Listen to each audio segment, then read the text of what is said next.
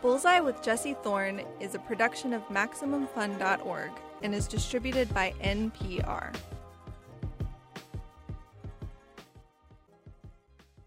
It's Bullseye. I'm Jesse Thorne. This week, the Judge John Hodgman special. You might know John Hodgman as a writer or an actor. He was a longtime contributor for The Daily Show. Recently, he's been on Amazon's Red Oaks. He wrote some best-selling books. What you might not know is that he is also a fake judge. He judges disputes both on the Judge John Hodgman Podcast, which I co-host, and in the pages of the New York Times. On Judge John Hodgman, real people share their disputes. He tells them who's right, who's wrong. And I, Jesse Thorne, am the bailiff. Let's get into it. It's Bullseye.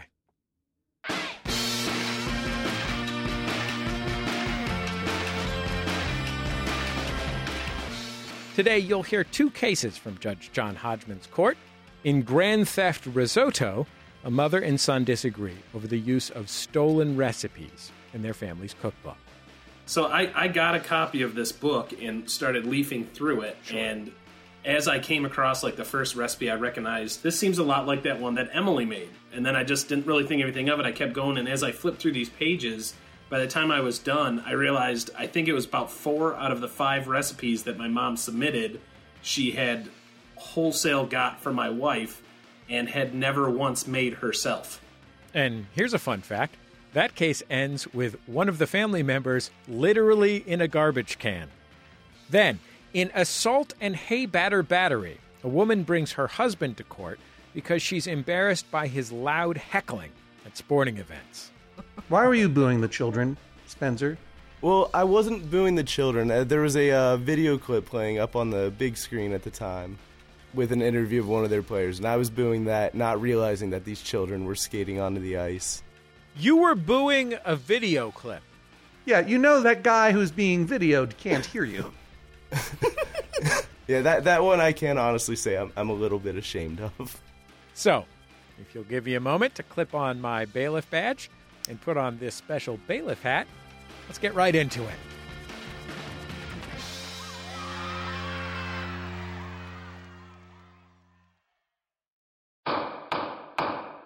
The court of Judge John Hodgman is now in session. Our first case, Grand Theft Risotto.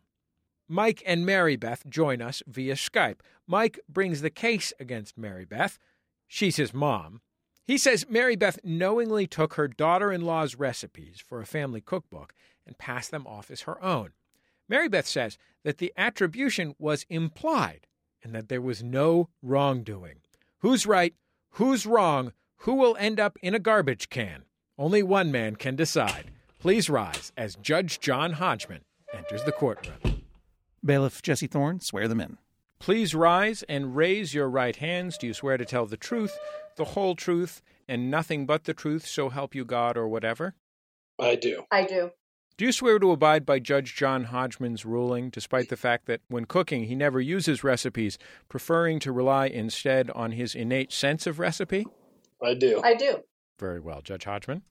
Mike and Emily, you're kind of on the same side, or Emily, you're standing by as a neutral expert witness to this case. Really, it's Mike taking his mother to court. Is that correct? Correct. All right.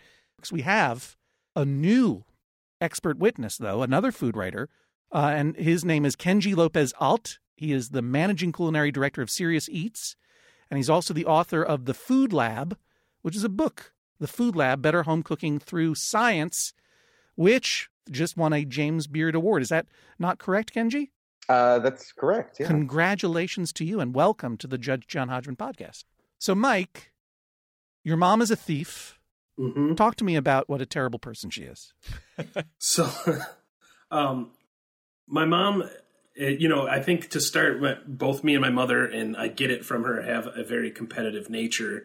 And as far as that relates to this cookbook, it has a little blurb at the beginning about how all these recipes have history, and some of our family should be able to look at these recipes and drudge up memories and things and times when we've had them.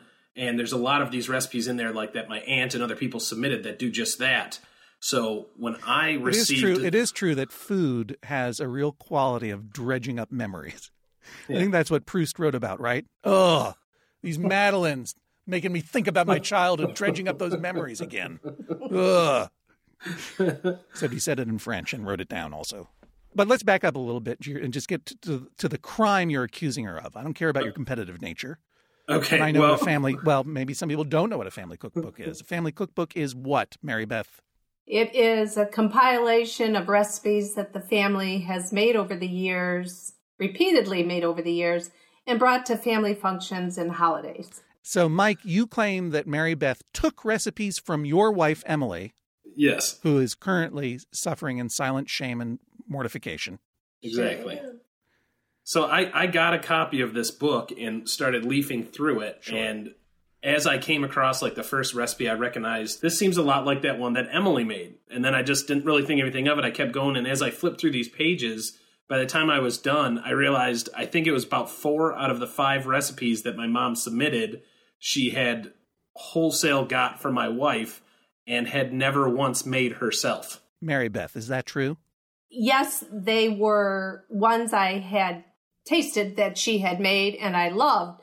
So when my sister did a revised edition of the cookbook and asked if there were any ones we wanted to add, I sent them to her, not giving any thought, just like the first edition, of submitting them. Well, and let's get specific here. Mm-hmm. You sent in some evidence, right, Mike? Mm-hmm. And these are pages from the cookbook. Correct. The Brogan Family Cookbook. There, I name-checked you. Now, okay. Now you'll be found. Some new, some old. First edition, November 2000. Revised edition, December 2012. I presume, Maribeth, that is this revised edition to which you added these recipes? Yes. All right. So, Mike, give me one of these recipes. I'm looking at page 7. Is it the recipe for deviled eggs? Okay, yeah, no, this is perfect because you can really, you can really tell. It really stands out. Let me walk listeners through this. The first recipe is for deviled eggs, which is hard, and the recipe goes make deviled eggs basically. The second recipe has 2 ingredients, one of which is Lipton's onion soup mix, and the other which is 1 container regular or light sour cream. And guess what that's called? Lipton brand onion soup dip. I don't think that's Emily's own recipe. And then we get to farm stand salsa. One of these things is not like the other. Because now we got 2 avocados, cherry tomatoes, 3 ears of corn, cut off the cob, uncooked, green onions, red onion diced, lemon, lime, sea salt. Holy moly, this is a beautiful, fresh salsa that does not involve onion soup in any way. Emily, do I guess right that this is your recipe? It is. I don't know if I'd call it a recipe, but it is something that I made and brought. This is the Judge John Hodgman special on Bullseye. I'm your bailiff, Jesse Thorne. Mother and son Maribeth and Mike are with us by Skype.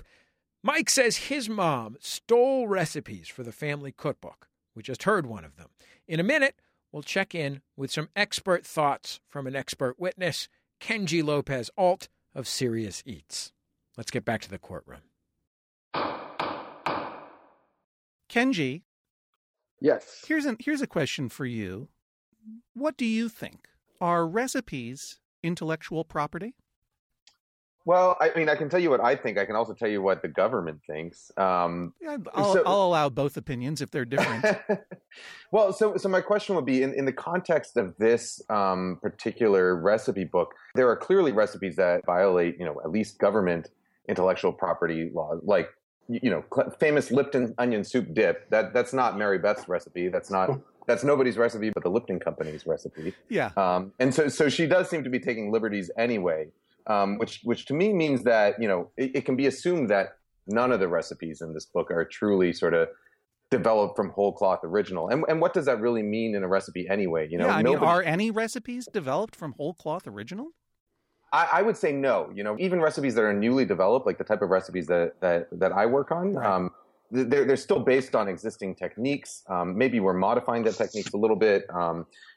What I can tell you is that if I publish a recipe in a book, The only claim that someone can make if I, that I stole it from them is if I'm using the exact same language, as if the ingredients list is identical and the wording in the language is identical. A recipe on its own, just the concept of combining ingredients and cooking them in a certain way, is not something that you can copyright. The language which you use to express those ideas, that is something that you can copyright. Let's move on here to this next page. Baked blueberry pecan French toast. Now, whose recipe is this, Mike? This is without a doubt my wife's recipe. All right. Can I add a quick piece of evidence to the file here? I'd be glad if you would. I'm sitting at my computer and I just did a quick Google search for baked blueberry pecan French toast. Oh my God. What have you turned up? First of all, there are over 600,000 results. But the very first one from Epicurious is this exact recipe. Emily. Takes a thief to know a thief. Oh, wow. Now, if I could add one thing in Emily's defense. No, thank you. Anyway. I take it back, Mike. What is it? So the way I watch her cook is that she will definitely start out with a recipe like this from Epicurious. And the first time she makes it, she tends to follow, what's here. And she doesn't always write down the changes that she makes. But after having done this like 4 or 5 times, it's, maybe not drastically so, but it is definitely different than the original Mike, recipe off the website. You heard, expert witness. This recipe reproduced here is directly from the internet. Well, that would be what she does in practice does not matter to me. It's what she publishes. It also seems to me like right now you're saying that the recipe published in the book is not actually Emily's recipe. So then I don't understand what's your problem with including that. You're saying, first of all, that your mom is stealing recipes from Emily, and now you're saying that this actually isn't her recipe. You hear that, you guys? You know what that's the sound of? That's the sound of our expert witness finding a crux. Well, I would agree with you, except that if you go back to the preface of the cookbook, where it says that all of these recipes have like a deeper family history, and many of them do, like the ones submitted by aunts, like I read these and I can remember my aunt making them.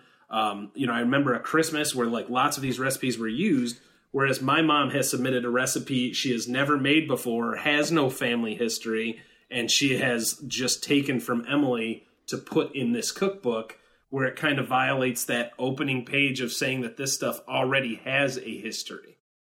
Well, what about the note at the bottom of that page, which mentions new clan members? Excuse me?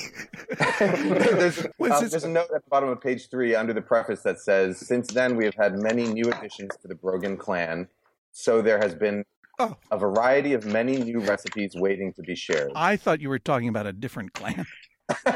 Maybe in the 2017 revised edition, you might want to adjust that note on the bottom of page 3. We just say family. So the original preface, it does say that this is a family recipe book and it's all about the recipes we had growing up. The note, though, mentions that there's new family members and that these are that the new recipes are specifically new recipes waiting to be shared. New favorites added. Potentially, to build new memories around. Kenji, you are like the court detective, and I hope you will always be. So, Mike, Kenji just blew a hole through your whole, it violates the premise of the preface theory. Can I do one rebuttal to that? Hang on just one second. Who is Emily? Was that you trying to get in there? Yeah. So I thought maybe to describe it, and maybe this supports what Mike is saying, and maybe it's the same thing that he's saying, but I think this book, more than a cookbook, is like what a photo album is to a family, where it's this collection of Madam, you do not need to introduce me to the concept of the self-published spiral-bound family cookbook. I am an owner. I am an owner, a proud owner of the self-published spiral-bound family cookbook, I believe from 1989, that was put together by the wives of the 1989 Hartford Whalers. And it's one of my prized possessions. I honestly think it involves a recipe, quote unquote, for Franks and beans, and I love it. It would fit right in. Whose side are you on in this one? Now that you've both been outed as thieves, you're taking your mother-in-law's side? Well, I'd kind of like to stay neutral. They like to battle. Explain to me how they like to battle, Emily. Well,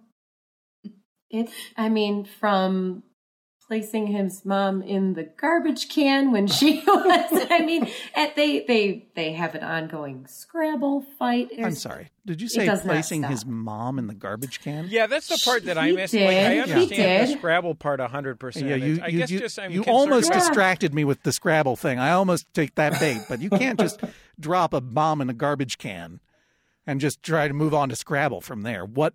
Can I explain that? Please. He was asking me a question, and I gave him an answer. I don't recall the question. And I said, okay, that's enough. Just drop it. And he goes, no. If you don't, whatever, I'm going to put you in the garbage can. This cannot and be I'm further like, from the truth. No, you're not. He said, yes, I am. How old was he at this time? He was in high school. So you were having a dispute, and he said, if you don't do X, I'm going to put you in the garbage can. Correct. I completely Silence, disagree. Mike. And Go so on, he Mary picked Beth. me up and he put me in so that my arms and my legs were like sticking out. I couldn't get out. But first, But Correct. first, she hid a bag of dog poop in my car to get back at me for something else. this is intense. It was- Because part of me is really enjoying this incredibly weird story about some ongoing, increasing prank blood feud between the two of you. But I just need to say, everybody, don't assault your mother bodily. Don't put your mom in the garbage can. Mike, are you truly bothered by this misappropriation of your wife's recipes? Or is this just the flimsiest of excuses to attempt to figuratively put your mom in a garbage can on my fake justice podcast? I would be lying if I didn't say it was a pretty close mix of both. Mm-hmm. What would But- you have me order if I were to find in your favor? I would like her to have to issue some kind of apology or retraction or some kind of added page to the cookbook to apologize and then give my wife credit in a future edition. Mm-hmm.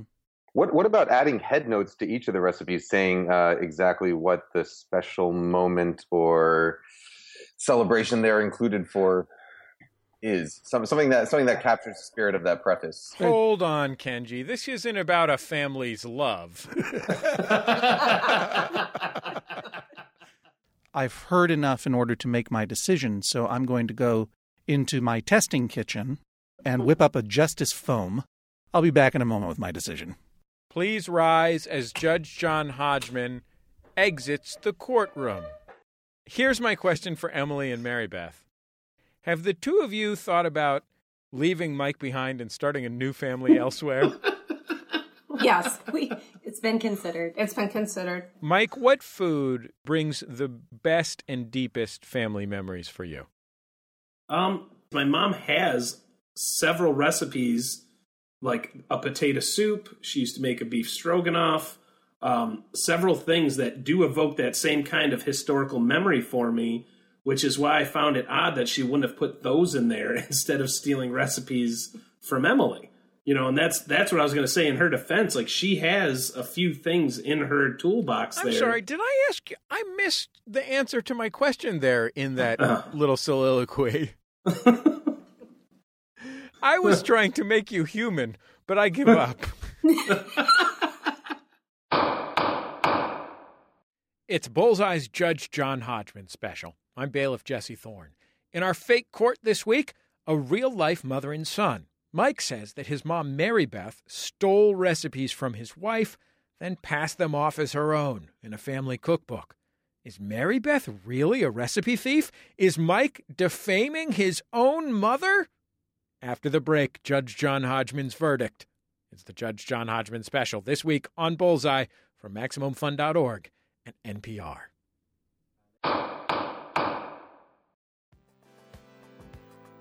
Do you know an undiscovered musician who deserves a break?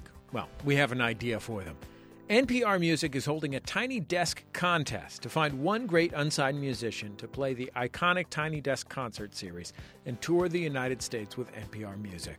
All you have to do is shoot a video of your musical act playing an original song behind a desk and submit it by January 29th.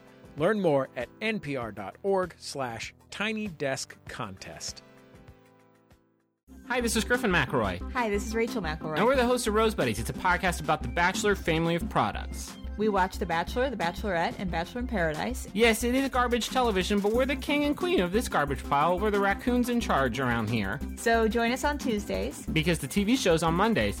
And basically we'll recap what we saw, and we'll just sort of scoop the garbage around us and make a little fort out of it. No viewing required. But it's a good TV show. What are you doing?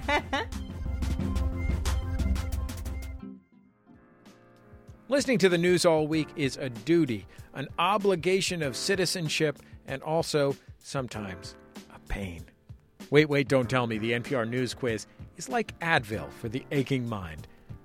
And wait, there's more! The weekend of January 14th, Tom Hanks is guest hosting.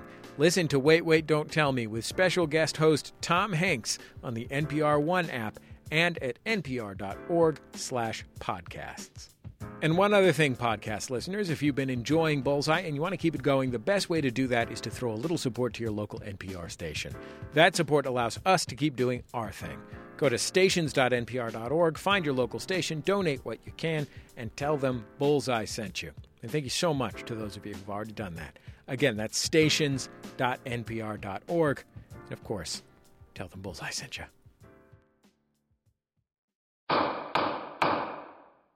It's the Judge John Hodgman special on Bullseye. I'm Bailiff Jesse Thorne. Judge John Hodgman and I, the bailiff, are hearing real disputes in fake court. This one's a doozy. Mom, Maribeth, says that when she took her daughter-in-law's recipes for a family cookbook, attribution was implied. Her son, Mike, says Mom is a recipe thief. They've made their cases. We've heard from food writer Kenji Lopez-Alt. Now the moment of judgment has arrived. Please rise as Judge John Hodgman re-enters the courtroom and delivers his verdict. There are two crimes here. One is the crime of theft or plagiarism, intentional or unintentional, well-intentioned or malintentioned. There is no question that when you take a recipe, as with any other piece of writing, and present it without due credit in a context where it might be reasonably misunderstood to be your original work, that is plagiarism. The second crime is, which one? We don't know. No one's getting credit, even for the stuff they steal. And indeed, for a family cookbook, which both in spirit and in letter of the preface is designed to help family members remember old family recipes and introduce new recipes into an existing and ongoing and growing family tradition, you're leaving out an important part of the exercise, which is helping people remember who made what, whose recipe was what, who was famous for making that Lipton soup onion dip. And I think, Kenji, you raised a very beautiful point, which is, if it is to collect memories, why not put in the memories? You have the lovely photos. You hint at the memories. But crediting these recipes and maybe adding a line or two about what they meant to the family will help make this whole endeavor much more meaningful. And so I, therefore, find, in Mike's favor, the court does not like this, but it is compelled to follow justice.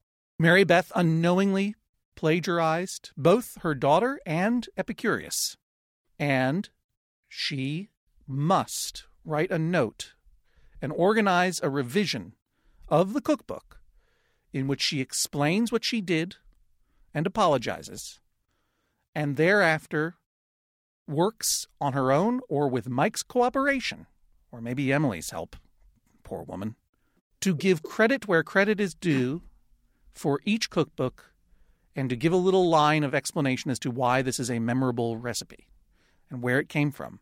And second of all, Mike, it was revealed that you assaulted your mother when you were in high school. And there has never been justice for that crime. That's a strong word. So, no, it's not. No. Reasonable. That's pretty much a descriptive word. Yeah. I cannot order anyone to assault you, but I can order you to get in a garbage can. I'll assist with that. No, I mean right now. Right. I can do that. Get in the garbage can, Mike. The same garbage can I put her in is still here. This could not be more perfect. This is true justice. This is what Making Memories is all about. Pour some guacamole on him and then put that in the book. Emily, are you there? I want you to Yes. describe what Mike is doing. Oh man, he is trying to untangle his headphones to go to the garbage can. Here we go. Oh, he's sitting on the garbage. He didn't even bother to empty it. He is butt first in the garbage can. Are his feet off the floor? They sure are. And how does that make you feel to see justice served today? It is a special That's moment. awesome. I enjoy it. It's actually kind of comfy. This is the sound of a gavel.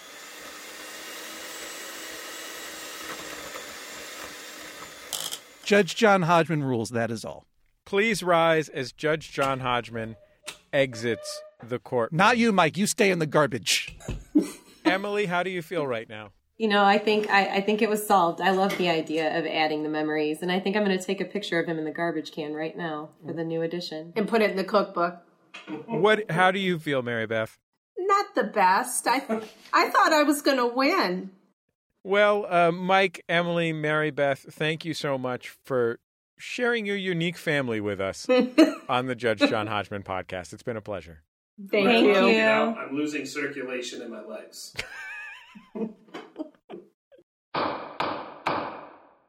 I'm Jesse Thorne. This is Bullseye. You've been listening to one of our very favorite episodes of the Judge John Hodgman podcast from our podcast network, MaximumFun.org. I'm the bailiff on the show. In a little bit, we'll have another in-court dispute. But first, we get a lot of letters to the court. We just don't have enough time for everybody to call in and argue their case. So sometimes we take them as they come, and Judge Hodgman renders a snap judgment. Let's head into the judge's chambers now and clear the docket. So, Judge Hodgman, let's get right into the mailbag. Here's something from Ryan. My fiancée Megan and I are working on the gift registry for our wedding. She wants to register for matching luggage. That feels a little too cute for me. We travel together a lot, but we aren't same side of the booth type people. Mm-hmm. She claims that matching luggage is a common thing for married couples. It would be weird to register for 2 different suitcases rather than a paired set. Which one of us do you feel is being unreasonable? Well, Jesse Thorne, I have made my verdict in my mind, but I'd love to hear your take, because you are a paragon of style as a splendid sartorialist and admirer of accessories of all kinds. And I spent some time with you in London, and you were looking at some nice suitcases. I remember that. What do you think about matching suitcases for husbands and wives? I think that there are certainly some aesthetic problematic issues around matching sets of suitcases. They can be a little cute. That is true. Yeah. However, I think that often a husband and wife will travel apart, and often they will have differing needs for each trip. And so for that reason, I think it really does make sense to have matching luggage, not so much so that everything can match when you're going on a big family trip, although that can be nice if it's not too cute of a matchy-matchy situation, but more because if husband or wife is traveling for business, they may want to be able to access a few different sizes and types of luggage, and by sort of pooling resources, you get a lot further. You're talking about a luggage set. Yeah, I mean, you can sort of build a luggage set over time if you're buying the right kind of luggage. Like my wife and I both carry Filson luggage, and our Filson luggage has been built over 10 years, starting with one bag and adding other bags as we've needed them. But now we're pretty set for any situation. May I just clarify for the listening audience that Jesse Thorne said they both have Filson luggage, the famous Seattle-based outfitters Filson. Wonderful, wonderful stuff. I heard it as we both carry filth in luggage. And here's where my verdict agrees with you. Insofar as both husband and wife are carrying the same things in their luggage, let's say filth, then maybe it would be fine to have matching suitcases, which is what I took this letter to be about. That is to say, not a luggage set with a bunch of different sizes of luggage, but specifically suitcases that match. And I would say that if the interpretation of the letter is that Megan would like to get suitcases that are the same, that is too cutesy for me. That would be like husband and wife dressing the same. Nothing against it. It's not to my taste. And if you both are into it, you should enjoy it, I suppose, having exactly the same suitcase. It would be a terrible problem for me because I have very specific suitcase needs as a traveling performer that my wife does not have. And therefore, we would need different stuff. And I tend to feel that suitcases are an expression of a kind of personal need aesthetic. And if you're both into it, that's fine. But clearly, Ryan isn't into it. Probably has his own idea of what a suitcase should look like in his life. And if that's the case, let me put it this way. This is a family-friendly podcast and now radio transmission. It's like, imagine you're a married couple and you want to hug and kiss while dressed like superheroes. If you're both into it, fine. But if one of you guys isn't into it, it's off. In this case, he's not into it. It's off. That's my ruling. Here's something from Darren. I have recently become fond of pronouncing the word raspberry using the hard S sound and a hint of the P as it is written. Raspberry, as opposed to the ubiquitous raspberry pronunciation. Ugh. My wife of 15 years and our daughters jump all over me whenever I pronounce it my new way in the home. This prevents me from trying it out in public. I think it's a rational pronunciation, and I should be allowed to use it. Oh, Judge Hodgman, now NPR listeners are being forced to endure the greatest burden of our podcast, which is weird dude nerds who have their own weird system that they insist is rational and everyone else should follow. And a specific subset of a listener group, not just weird nerd dudes with a system, but weird dad nerd dudes with a system. Yeah. Darren. Look, taking up a new pronunciation of a word just because is a contemptible affectation and the sort of thing that is best left to first-year college students who are trying to decide who they are in the world.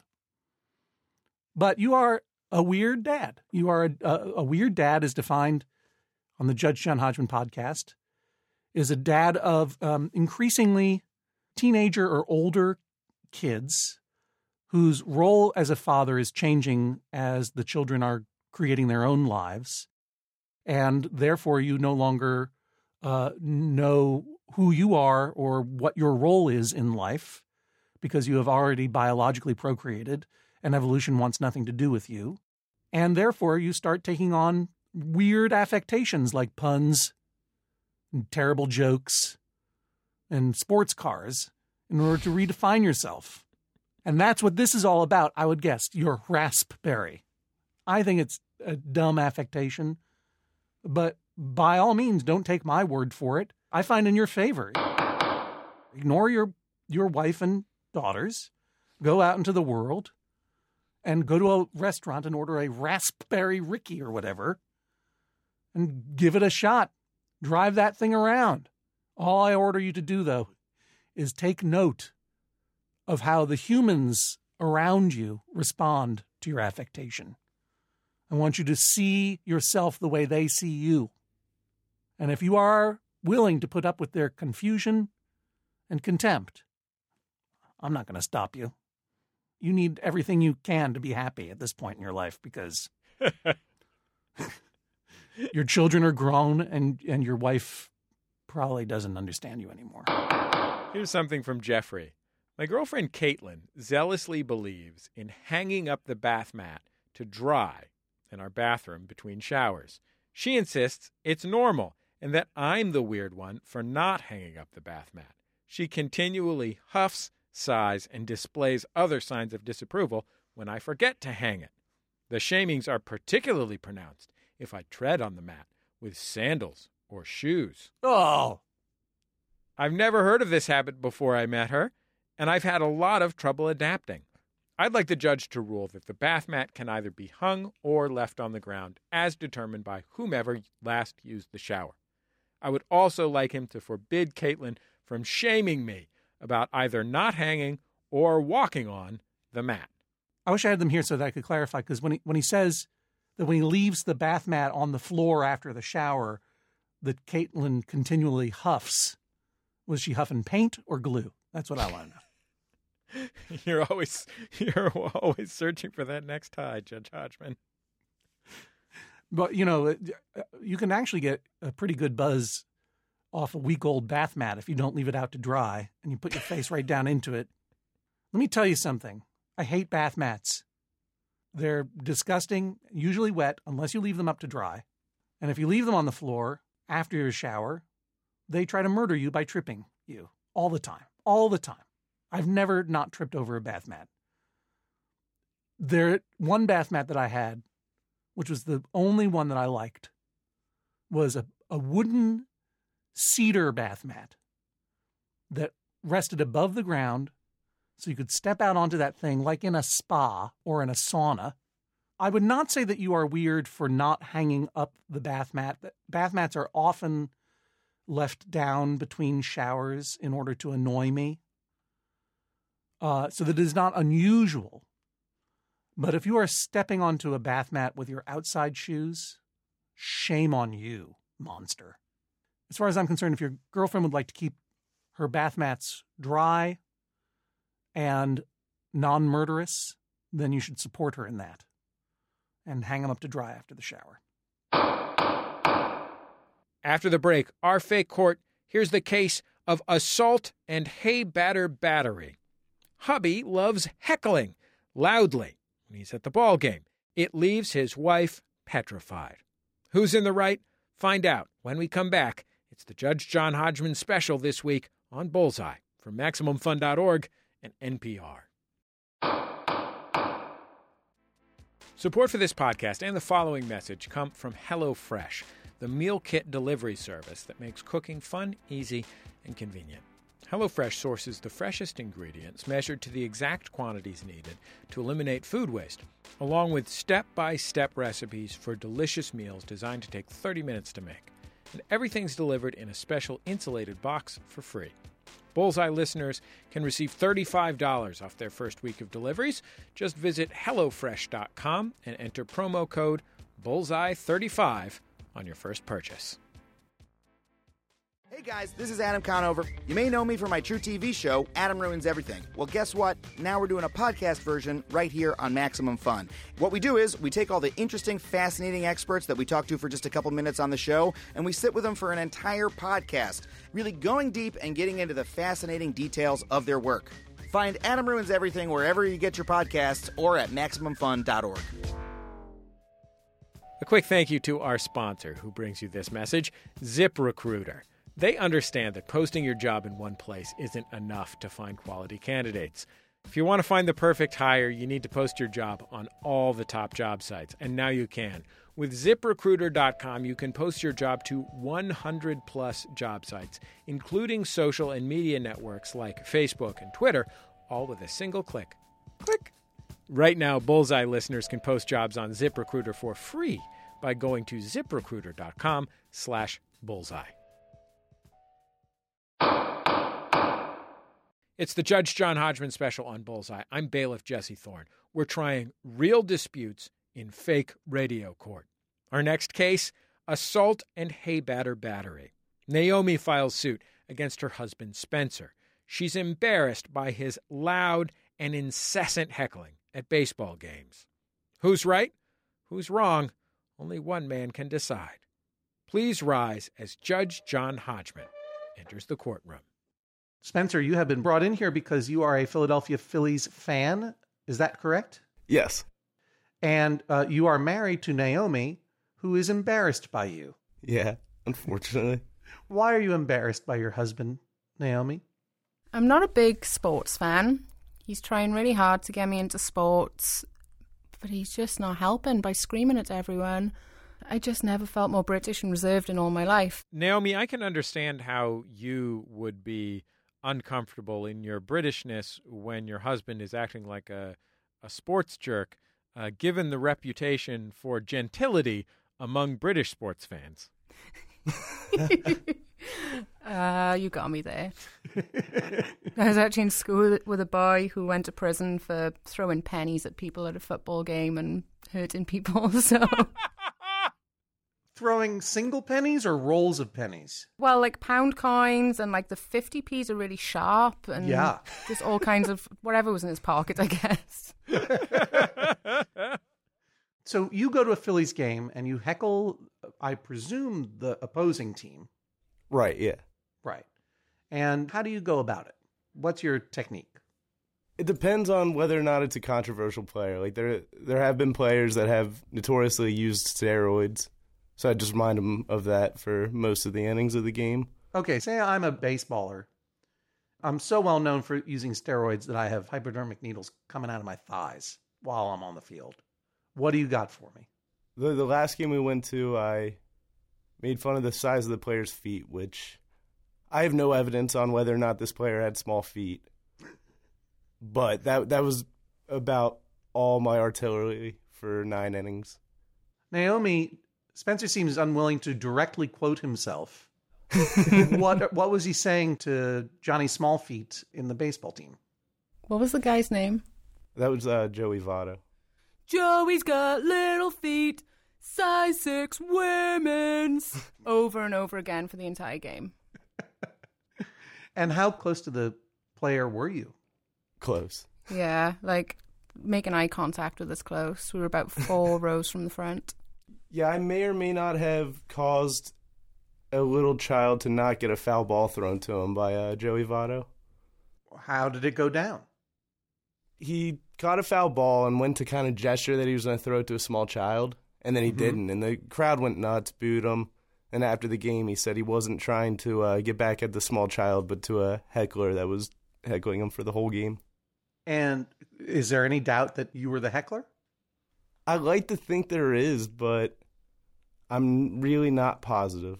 There's no way to tell one way or the other. Naomi, was he the heckler or not in this case? Was he to blame? I think so. You think so, but were there other hecklers there? Not as loud as him. Spencer was literally the only person I could hear at this game, and everyone else sitting around us was like quietly watching the game, eating peanuts and whatever, and he was just screaming. We were so close to the field. I'm pretty sure it was him. Yes, we were 4 rows away right next to first base, which Joey Votto plays. How could that not be you? Why don't you take credit for this? And in my defense, this small child did get a Mike Schmidt autographed baseball, who is a legend in Philadelphia. He's legendary, among other things, for having been booed in his later seasons in Philadelphia. Yeah, that's why I had to ask if he was actually heckling the other team or Philadelphia, because Philadelphia fans can be a little rough. Oh, yeah. Yeah, I'm not a Philadelphia fan all around with all the sports. It's only the Phillies. Mm-hmm. So I'm not quite as harsh against my own teams as a lot of fans of Philadelphia. Have you ever heckled a Philly? I have not. But I have heckled Philadelphia Flyers, and that didn't go over very well. Naomi, it sounds to me like Spencer is yelling at people all the time. Is this true? No, he's a very sweet, lovable guy. And then we go to a game and he just turns into an animal. I don't know what happens to him. How long have you guys been married? We've been married 2 years. And how did you meet? We were like just friends online for a little bit, just talking for a few weeks. And then I actually won a trip to New York with the old company I worked for. So I just said to Spencer, hey, I'm going to be like a couple of hours away from you. Do you want to hang out? And then rest is history. And what do you do now? Now I'm a fiber artist. I make slippers and decor and all kinds of baby things from alpaca fiber. And I sell them here in Lancaster. Do you have your own alpacas? They're not my alpacas. When I moved here, there's an alpaca farm down the road from us. I asked her if I could help out just to keep me occupied while I found a job, and I just never left. This sounds like a tremendous life change that you went through. It was pretty drastic. How do you like it? I love it. It's like the old expression, once you go alpaca, you never go alpaca. Sorry, I'm fired. I'm firing myself. I'm fired. That's enough. That's a pretty good joke, though. I like it. And Spencer, are you from the region? Originally, I am from Louisville, Kentucky, but I moved up here about 13 years ago. Well, congratulations on you guys finding each other, but I think I want to ask Naomi, having moved across the Atlantic Ocean to join a stranger in a strange land, and having fallen in love and then gotten married, how did you feel when your husband revealed this, I want to say this Mr. Hyde side of himself, but it's really more of a Dr. Heckle. Oh, you're fired too, Judge Hodgman. Yes, please. Well, the first time it happened, it was when it was the steroids guy. It was the first one. So I don't even know what to think. Like, he was just a totally different person. He's so like sweet and laid back usually. I mean, he had no voice by the end of the game. He was screaming so much. And so ever since then, he promises me every game that he's not going to heckle. And it just always ends up me going back to the car grumpy because he's heckled every time. It's the Judge John Hodgman special on Bullseye. I'm bailiff Jesse Thorne. We're trying real cases in our fake court this week. We've just heard from Naomi. She's frustrated her husband, Spencer, keeps heckling at baseball games despite promising that he'll stop. But why does he love to heckle? Let's get back to the courtroom. Spencer, what did you yell at the person who was using steroids? I just let him know that he shouldn't be allowed in the league and how awful he is. And he's a pretty high-profile player with quite a bit of controversy around him. Who is it? It doesn't matter to me. His name is Ryan Braun. And what do you yell at Ryan Braun? And I don't want you to paraphrase what you yell at him. I want you to do it. You want me to yell? Yeah, I want you to yell. Just maybe back up a little bit from the microphone. All right. Ryan Braun, you suck! You shouldn't be allowed in the league! Things like that. Well, you know what? To your credit, you had quoted yourself pretty accurately. So how do you feel when your beloved reveals this side to himself? Did you have a moment of going like, oh my God, I made a horrible mistake? In coming to the game, yes. But just embarrassed, frightened sometimes. Like when we were at that Flyers game, I honestly thought that was the end for me. I thought everyone was going to murder us. What was the reaction of the people around you? Did they say things? Did they threaten? Yeah, well, not threaten, but Spencer was called out because, and he's probably going to argue me on this, but we were there with a couple of friends, and Spencer was so caught up in his heckling, he's just screaming all kinds of stuff and booing. Well, it was during, like, a little interval or whatever, and some kids came onto the ice, and they started skating round, and Spencer was still booing. Kids, like children? Yeah, like 6 years old. Right, well, why wouldn't you? Boo! You're not as good at hockey as the other guys! You don't seem professional! Boo! Why were you booing the children, Spencer? Well, I wasn't booing the children. There was a video clip playing up on the big screen at the time with an interview of one of their players, and I was booing that, not realizing that these children were skating onto the ice. You were booing a video clip? Yeah, you know that guy who's being videoed can't hear you. Yeah, that one I can honestly say I'm a little bit ashamed of. That's one where you went too far. It is. Naomi, do you get the sense that his behavior is unusual among the fans? I mean, every game I've gone to, the Phillies have lost. So the fans have always been very... Oh, you're the curse. I am the curse. We found her, finally. I'm not asking whether his heckling helps the Phillies win or lose. I'm asking whether the people around him react as poorly to his heckling as you do. Oh, at the last game they did. There was a family directly in front of us. And the girl who was sat right in front of Spencer would just, every time he screamed, just kind of close her eyes and like scrunch her shoulders up like, please stop. And how old was she, would you guess? Ballpark it for me. She was a teenager, maybe like 16 or something. Have you just considered not going and just chilling with the alpacas? Well, he always seems to really want me to go. Like, he asks me all the time, and I do like the food, and I like the Phillies fanatic, but I do say I'll come with you if you don't heckle, and then he heckles. In the rest of your relationship, though, all's well? All good. Everything. Now I will come back to Spencer. Why should I rule in your favor and not Naomi's? What does heckling at sports events mean to you such that I should uphold your right to do it? So heckling in sports has always been a part of baseball. I think, back in the day, you heard the swing, batter, swing, and that was kind of an old-fashioned version of what I'm doing. I just think it's always been part of the game. And yeah, but swing, batter is that heckling, Jesse? It's not abusive. It's not like you're out there yelling, we want a pitcher, not a belly itcher. But being vocally engaged has always been part of the sport. Is that what you're saying? Right, yes.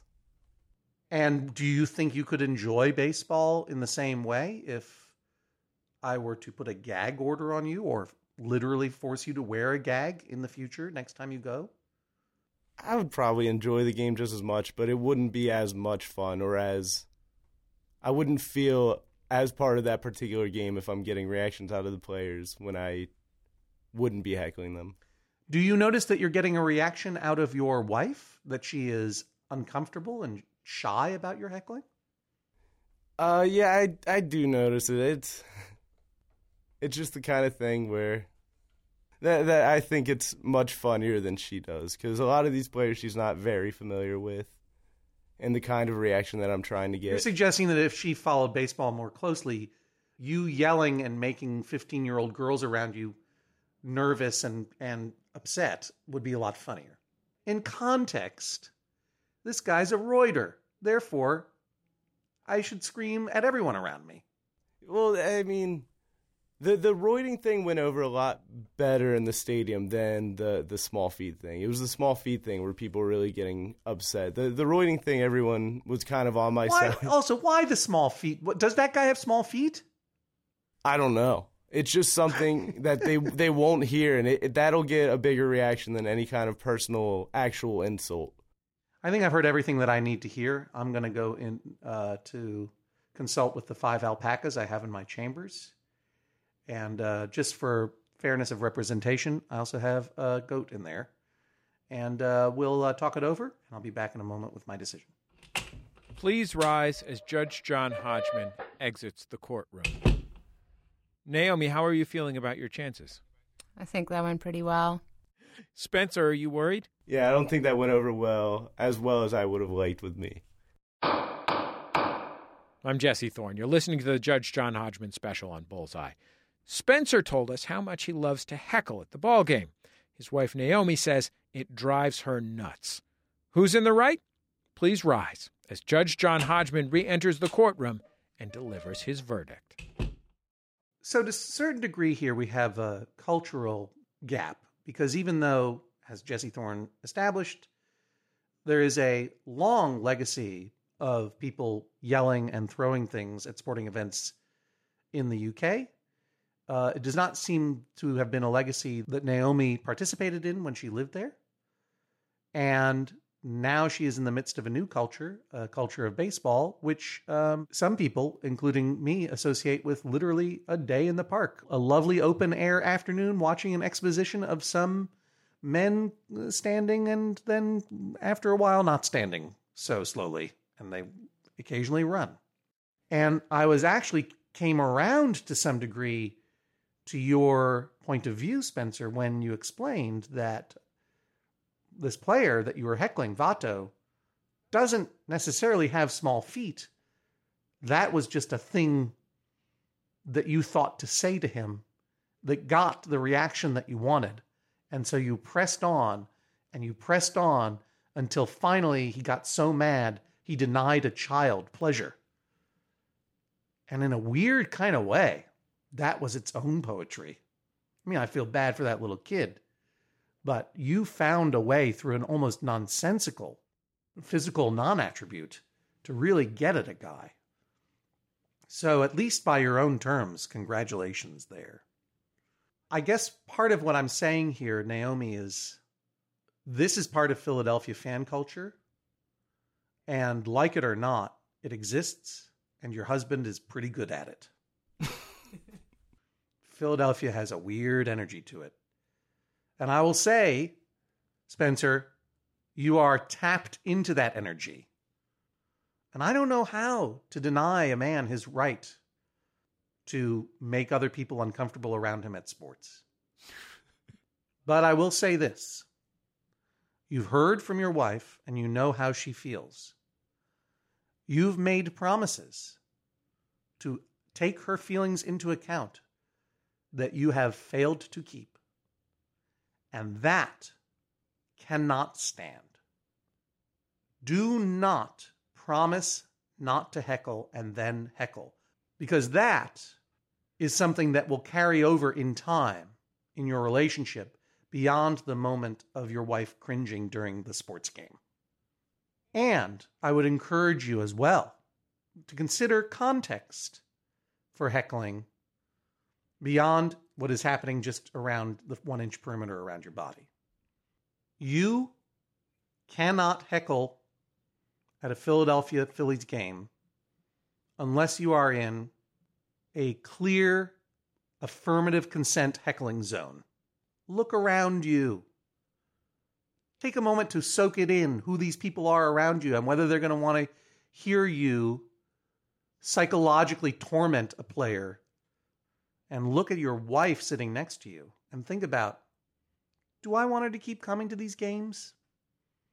Do I want her to feel comfortable too? And then you say to her, either, I promise not to heckle, or, sorry, honey, I'm going to do it.